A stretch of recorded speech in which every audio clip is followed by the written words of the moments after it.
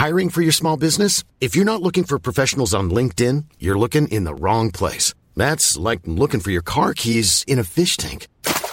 LinkedIn helps you hire professionals you can't find anywhere else, even those who aren't actively searching for a new job but might be open to the perfect role. In a given month, over 70% of LinkedIn users don't even visit other leading job sites. So start looking in the right place. With LinkedIn, you can hire professionals like a professional. Post your free job on linkedin.com/people today. Ready to pop the question? The jewelers at BlueNile.com have got sparkle down to a science with beautiful lab-grown diamonds worthy of your most brilliant moments. Their lab-grown diamonds are independently graded and guaranteed identical to natural diamonds, and they're ready to ship to your door. Go to BlueNile.com and use promo code LISTEN to get $50 off your purchase of $500 or more. That's code LISTEN at BlueNile.com for $50 off. BlueNile.com, code LISTEN.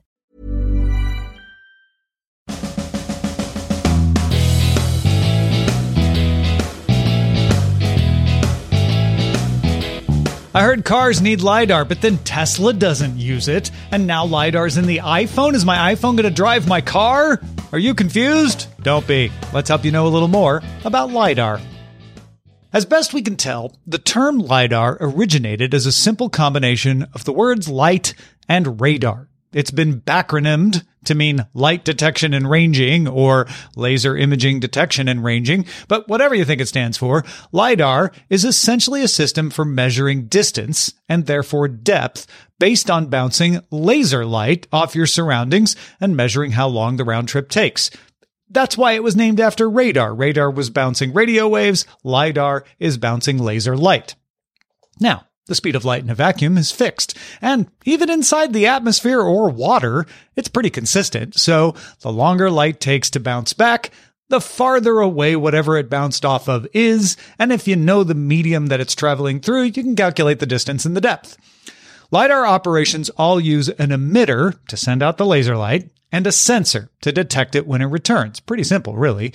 They differ in what kinds of lasers and sensors they use, how many, how they position them, but all LIDAR systems basically rest on these principles.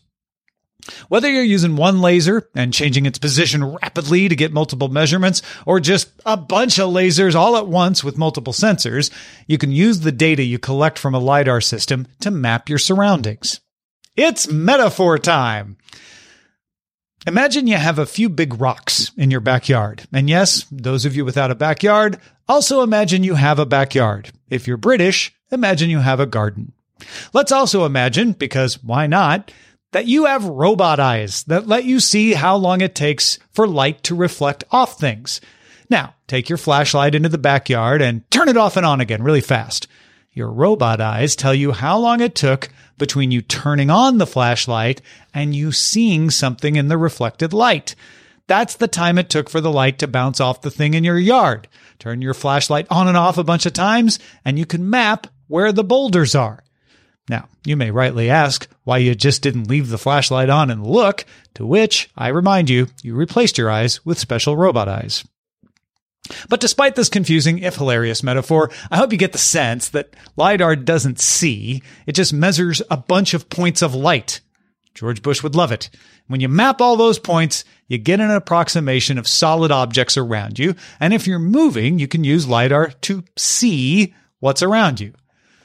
LIDAR is used in loads of sciences. You can think of the obvious uses it might have for geology, telling where the rocks are, forestry, telling where the trees are, geography, even archaeology. You can actually see where there might be depressions or things here and there. It's also used in atmospheric physics and seismology and a bunch of other things. And of course, most people hear about it with autonomous cars and more recently for augmented reality. But let's step back first to the very beginning. The concept of LIDAR derives from work by E.H. Singe in 1930, who imagined using searchlights to probe the atmosphere. Yeah, see, my garden flashlight robot eye metaphor doesn't seem quite as outlandish now. The first actual LIDAR system was introduced by the Hughes Aircraft Company in 1961 for satellite tracking. It was called Coherent Light Detecting and Ranging, or co-LIDAR, a play on radar, of course, just like LIDAR. In 1962, MIT scientists measured the distance between the Earth and the moon using a reflected laser beam. They just bounced it off the moon. Depth sensed. Well, distance in this case. Back to Hughes. Its Collider Mark II was put into practical use in 1963 for military targeting. All right, but what about LIDAR? Not this co-LIDAR, not the moon bouncer. Well, the Oxford English Dictionary suggests the first use of just LIDAR happened in 1963 in an article in New Astronomy about lasers. Here's the quote. Eventually, the laser may provide an extremely sensitive detector of particular wavelengths from distant objects. Meanwhile, it is being used to study the moon by LIDAR, parentheses, light radar. In fact, LIDAR was used on the Apollo 15 mission to measure surface height and topography on the moon and was also used on subsequent Apollo missions. It also got its first widespread use and what it first became famous for by the National Center for Atmospheric Research to measure clouds and pollution. For decades, LIDAR was associated with this kind of atmospheric research.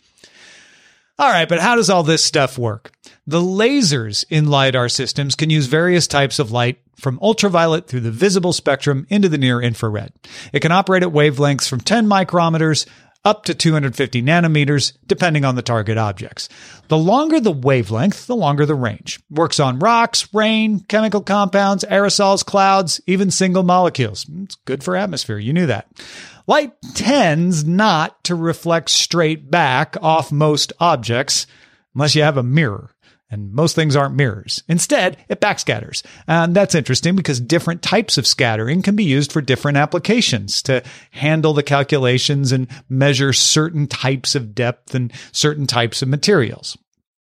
But let's talk hardware.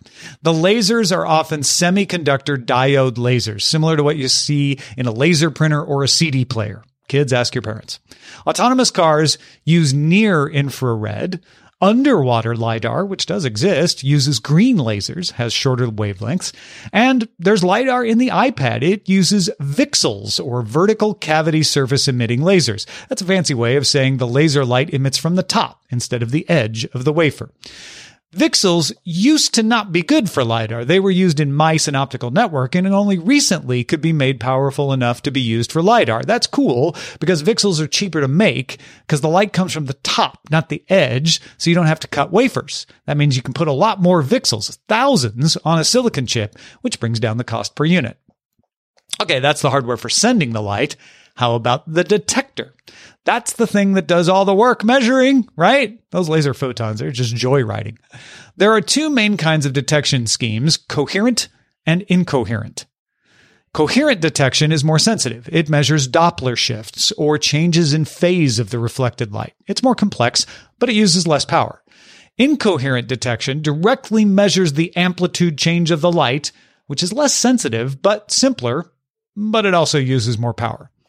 Both types of detection use pulses of light. Older systems will use high-energy pulses, which, as the name implies, need a lot of power, and also require eye protection. These are often used in atmospheric research with things like clouds, wind, and humidity, because, up there in the clouds, you're not likely to shine it in somebody's eyes by accident. Micropulse is newer, made possible by better computer power and improved laser technology, and it uses intermittent bursts of energy, usually less than a microjoule, so much less powerful, meaning it uses less power, and it can be eye safe. You won't have to wear eye protection around it. Okay, what about the detector hardware itself? Detectors are often photoelectric cells made of silicon or gallium arsenide. Short-range systems use silicon photodiodes. Longer-range systems with longer wavelength lasers use avalanche photodiodes or APDs. APDs can detect lower light levels and be built into a chip to create a multi-pixel photon counter or MPPC. In fact, the iPad uses single photon avalanche diodes or SPADs from Sony. Okay. So how do you make all this hardware work together? There are too many ways to operate LIDAR for us to cover them all here, but in general, they all send out millions of pulses per second, and most quickly move the light around on a gimbal or something in a pattern that can quickly cover the available area.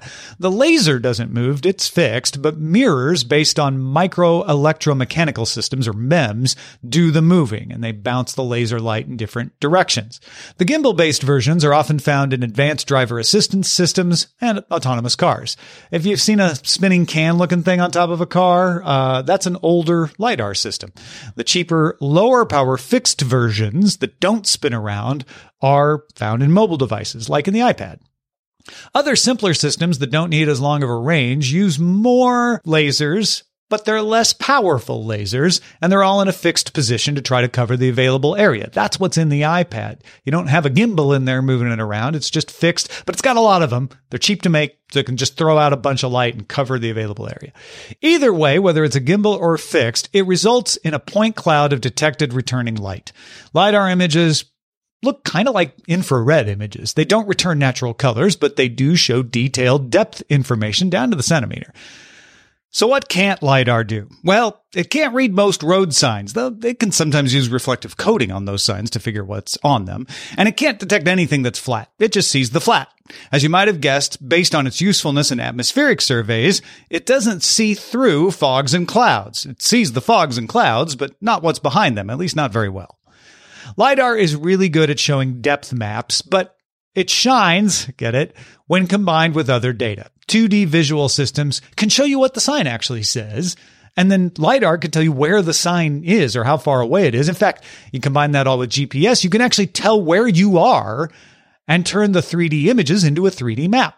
Accelerometers can tell you how long it's going to be before you hit that thing the LiDAR sensor sees.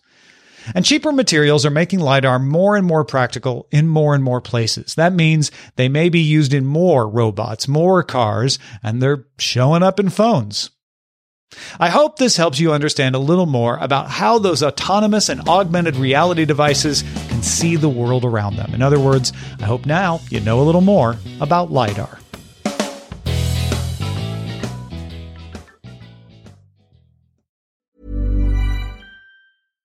This message comes from BOF sponsor eBay. You'll know real when you get it. It'll say eBay Authenticity Guarantee. And you'll feel it. Maybe it's a head-turning handbag, a watch that says it all, jewelry that makes you look like the gem, or sneakers and streetwear so fresh every step feels fly. eBay gets it. So look for the blue check mark next to that thing you love. And be confident that every inch, stitch, sole, and logo is checked by experts. With eBay Authenticity Guarantee, you can trust that feeling of real is always in reach. Ensure your next purchase is the real deal. Visit ebay.com for terms. Hey, it's Paige DeSorbo from Giggly Squad. High quality fashion without the price tag. Say hello to Quince. I'm snagging high-end essentials like cozy cashmere sweaters, sleek leather jackets, fine jewelry, and so much more. With Quince being 50 to 80% less than similar brands.